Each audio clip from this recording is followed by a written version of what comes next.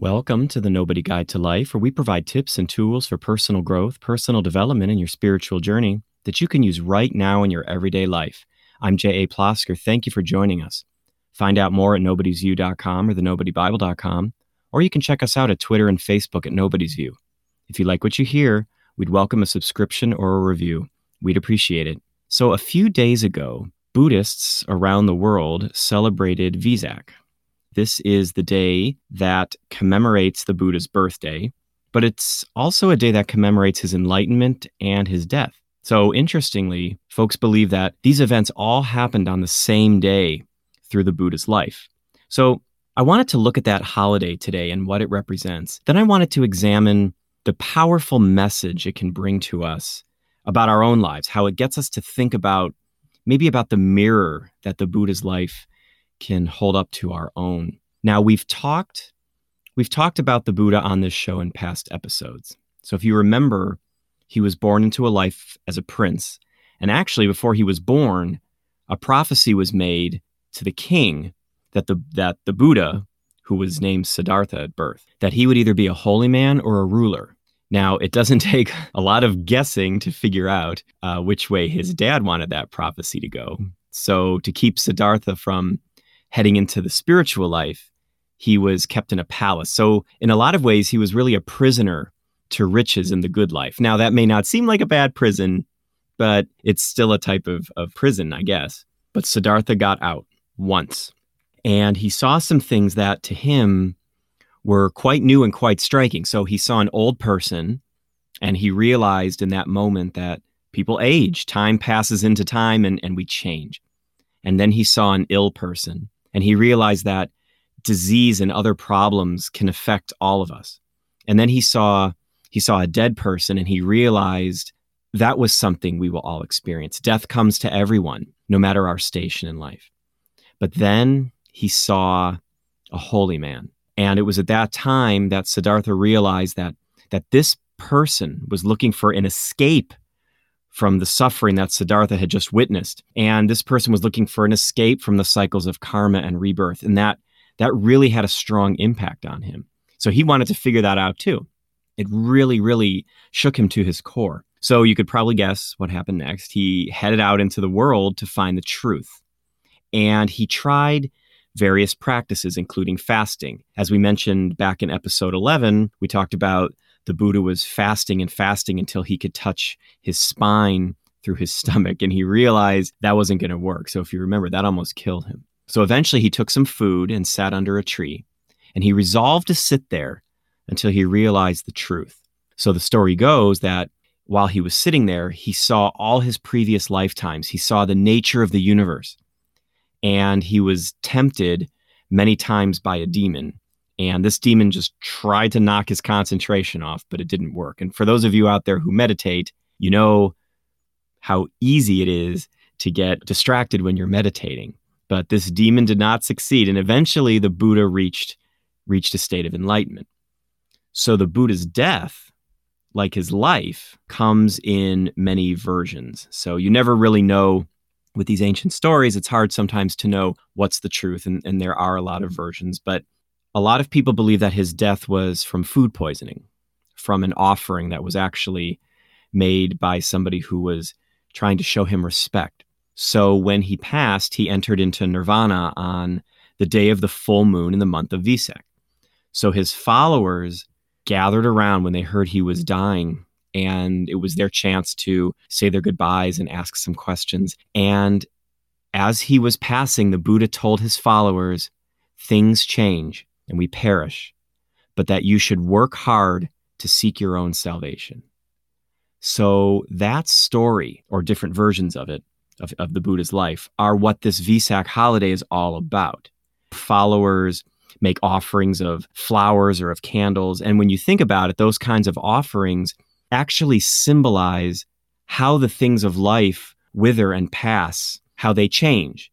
And that was one of the Buddha's big teachings, right, about change. Everything changes, everything withers, candles burn out. That in itself is a really, really, really powerful teaching on the nature of reality. And people may release animals to symbolize liberation. People meditate on this holiday. People give speeches. People worship. There's prayer. It may not look exactly like what you do on some of your major holidays, but I'd be willing to bet that a lot of the purposes of the Vesak holiday are the same as anyone else's traditions. Make a connection, search for purity, make a renewed sense of commitment to your tradition's highest principles. There's this idea of celebration going on in the midst of memory. So even though it's sad that these figures pass, we can rejoice in the fact that these figures lived and passed these teachings on to us. So I mentioned Buddha a lot on this program, not because I place him in a higher veneration than any other prophet or deity or philosopher, but because I think as I've studied his life and talked to people about his life, there seems to be something very human about this Buddha figure. There's something very approachable about his journey. Now, in the Nobody Bible, in the Book of Buddha, I've spent a lot of time talking about some of the themes in Buddhism, such as suffering and change. We talk about the Four Noble Truths. We talk about the Noble Eightfold Path. But we talk specifically about suffering and change and how these powerful themes are things we all deal with in our lives. And these are things that we know how to deal with on a daily basis. So no matter our different backgrounds, we all struggle with these things. Every person, if you talk to them long enough, has some kind of prison they're trying to escape from. Now, it may not be as grand as a palace of riches, or it may not be as lowly as a dungeon. For some people, it could just be a bad job or an unhealthy relationship, or maybe the prison is a habit that's putting their health at risk. We're all searching for release from some prison in some area. And every person at some point has broken free of or glimpsed freedom in the way Siddhartha did when he fled. And again, it may not be on a super grand scale, but it could be something as simple as standing up to a boss, or maybe breaking a habit that you've really wanted to break, even if it's just for one day, even if you just went one day without having a soda or biting your fingernails, whatever it is. We've all tasted liberation in some way. And we all try to work out ways to solve life's complex issues. The Buddha was on this great search, and it was a search where the stakes were as high as they can get. So, okay, we don't all have the luxury of sitting under a tree and meditating until we figure out all the secrets of the universe, but we all get tempted trying to figure things out. We get distracted, and we all know that there's a goal we want to achieve, and we're all so aware of the obstacles in our way. Sometimes it's just another person that's standing in our way. Sometimes it's money. Sometimes there's just not enough time in a busy workday to work on the goals that we really want to achieve. But you know what? I'll bet if you think hard, you can come up with at least one goal you achieve that you're proud of.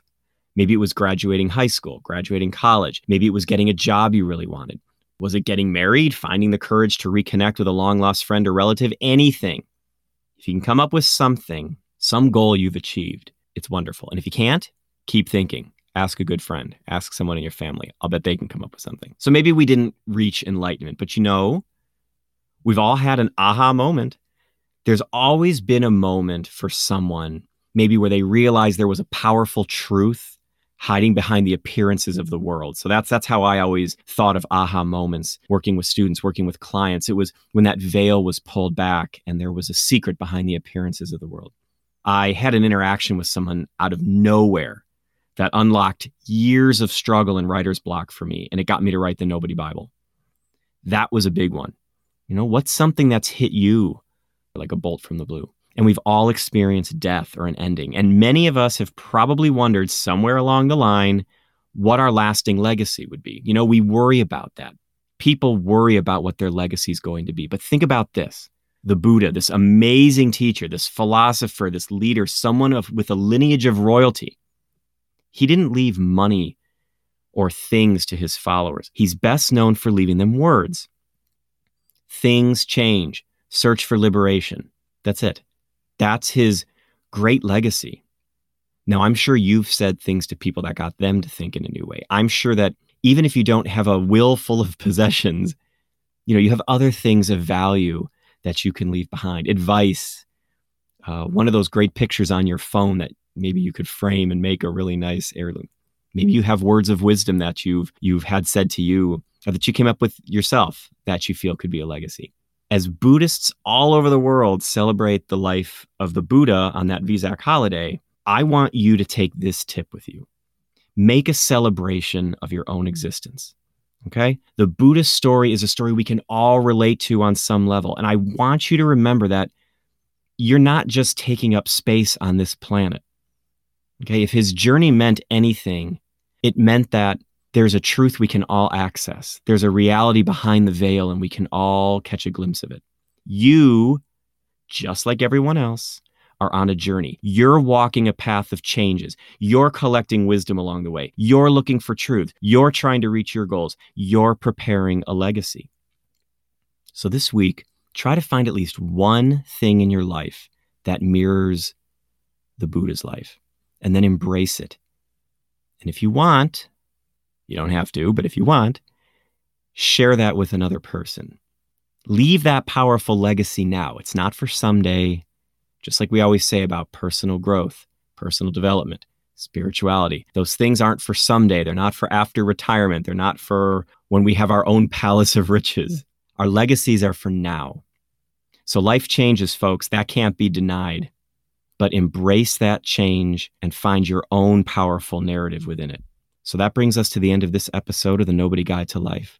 Let me know what you're up to out there. If you'd like, you can join our Simple Spirituality group on Facebook and put something into the conversation there.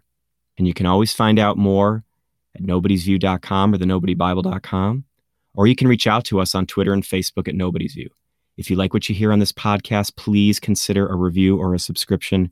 We'd really appreciate it. Keep practicing and have a good week.